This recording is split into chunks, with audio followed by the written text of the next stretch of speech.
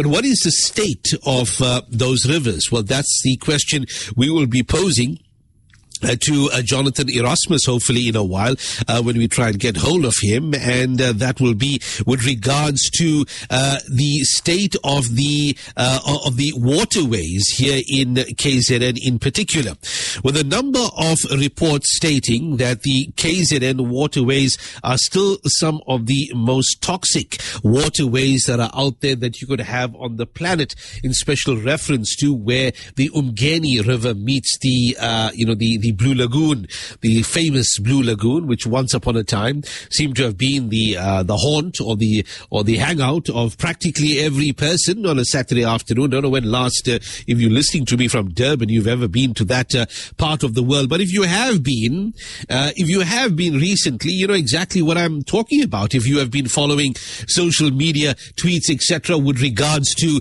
the state of affairs at the Blue Lagoon, at the waterhead or the mouth of the Umgeni River, well, you know what I'm speaking about. Well, WaterCan, a water focus initiative driven by the organization Doing Tax Abuse or Outer and Adopt a River, the KZN-based non-profit organization, working primarily on key waterways, have joined hands on one of Durban's key river systems.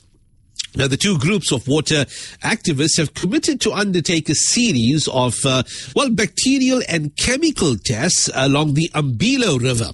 Now, this is the lesser-known river. I don't know, people these days cross the Umgeni River. If you're leaving Durban to go to the airport or something, you're going to cross the Umgeni River. But back in the day, when the south of Durban was more famous and people had to make their way to Isipingo, those parts of the city itself, or the old airport for that matter, chances are you would be crossing over the Umbilo River at some stage. A highly polluted river these days that requires urgent attention. Well, we welcome Online Outers WaterCan KwaZulu-Natal representative Jonathan Erasmus. Good evening, Jonathan. Good evening, Junaid. Thanks for having me. And thank you for joining us. How concerned are you, but of course, rightfully so, about the state of rivers in eThekwini especially? Seems to be painting a dire picture here. Yeah, no, it's deeply concerning. I think one of the major concerns we have is, besides the actual results that we're getting, which is kind of, things happen. We understand pollution happens from time to time, but it's the slow response in dealing with it. And I think that is what worries us most. It's not the fact that these incidents happen. This is part of life. Such things do happen. The fact that very little has been done to rectify it. I think the test that we did in the Umbilo River, below the wastewater treatment plant, the E. coli count was 10 times higher than above. And above was already through the roof.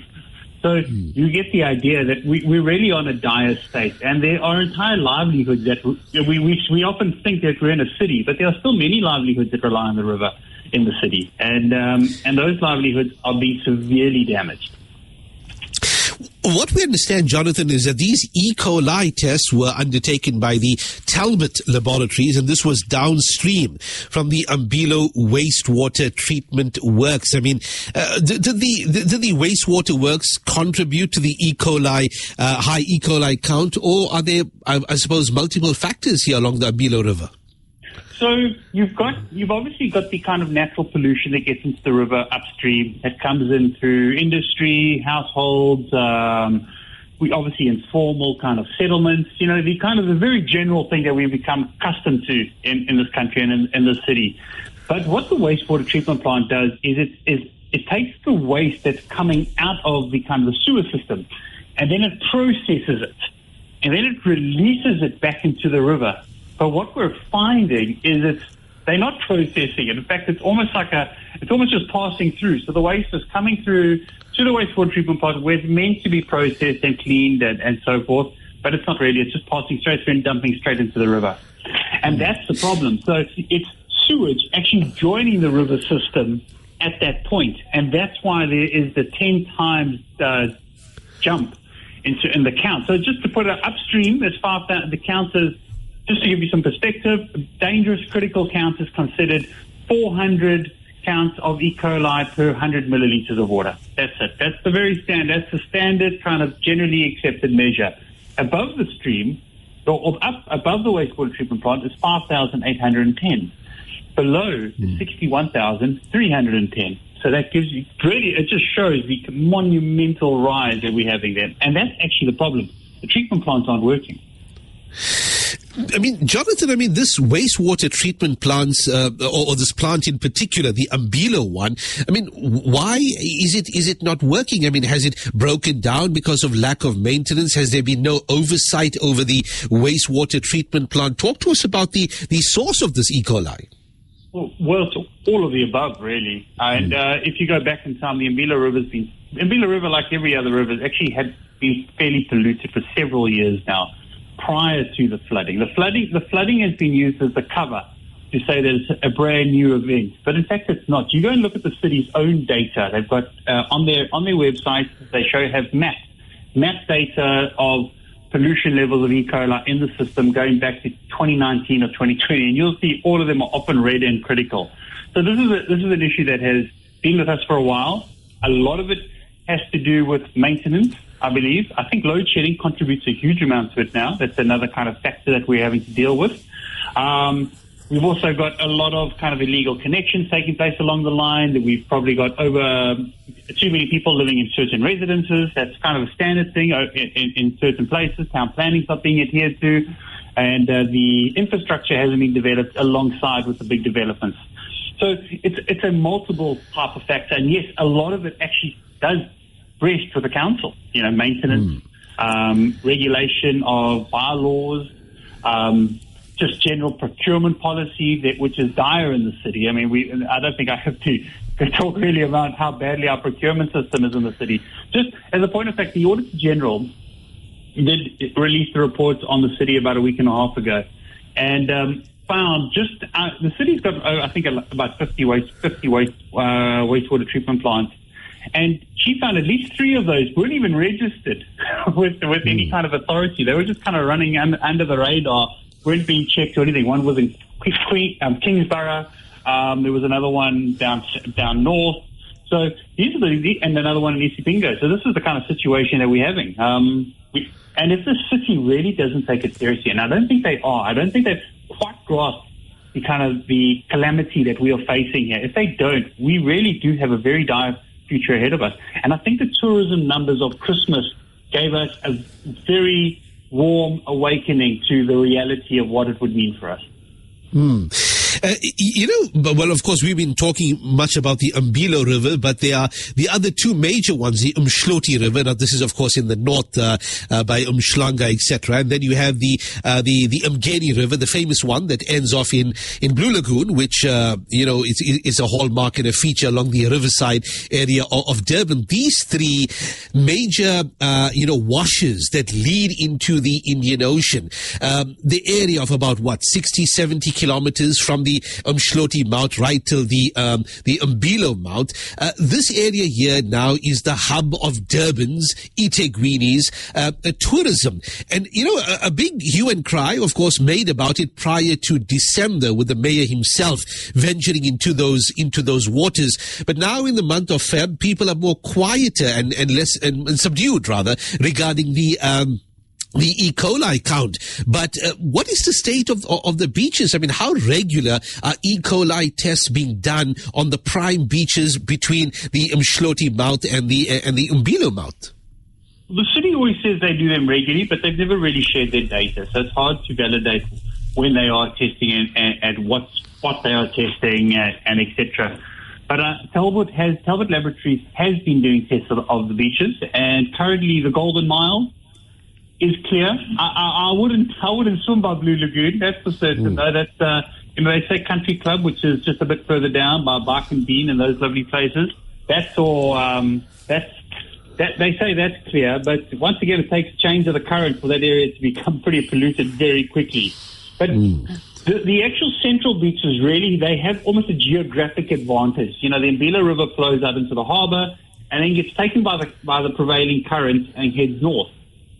So, and obviously it's protected. So the central beaches are Bay of Plenty, North Beach, New Pier, Addington. They almost skip the bullet, so to speak. It's the Umhlanga and the Umhloti beaches that get hammered by this because they just get the deluge of waste rocking up on their shores. And of course the the recent counts show that Mshilanga's beaches are above that, or hovering really above and below, depending on which beach you're on, that 400 counts per 100 milliliter range. So Mshilanga's in big trouble. And I mean, considering what people pay for rates there, they're also part of the SRA or UP, Urban Improvement Precinct. There's a huge premium to stay there. And if you're unable to use your beach, I mean, that takes a lot of that premium away. Finally, Jonathan, of course, the way forward. Of course, one thing is giving attention to the wastewater plants, but this is going to be a long-term project for residents and the city, should they choose to even get their act together. You've got illegal settlements or informal settlements on the banks of the river. You've got illegal industries that are dumping, their effluent into the river itself with little to no oversight. It's going to take, a big effort from all concerned.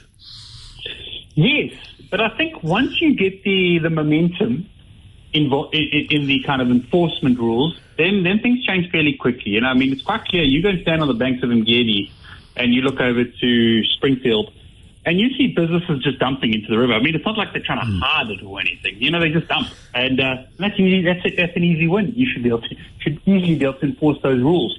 And of course, one of the things that we're quite big on at WaterCan is we've developed our own testing kits, very easy we call them citizen science testing kits, which I could show you how to use in about 4 minutes. And you would then be able to go and test your own water in your own area and start collating that data. And then what we've created is a website where you can go and you load all this data up, and then it sits there. It starts giving us a much better overview of the quality of water that we have in general. And then the idea is that we take that data, and that data we use to start lobbying the government for much more attention on our water resources.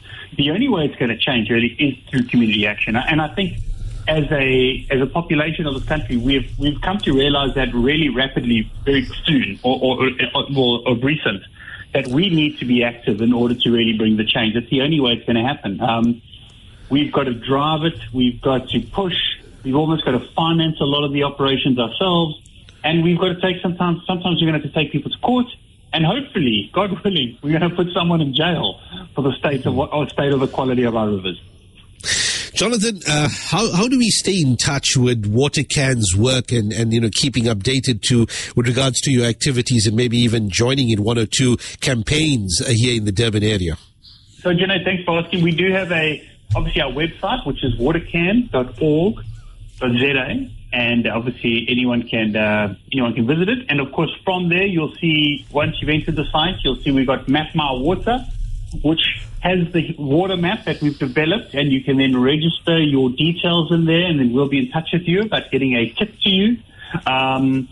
We do have a number of free sample kits that we're handing out. There are some kits that people would have to buy, but that's really just a cost-covering kit. But compared to what you would pay for a full lab test, they are very cheap. They're incredibly cheap. And the whole idea is to put the test in people's hands.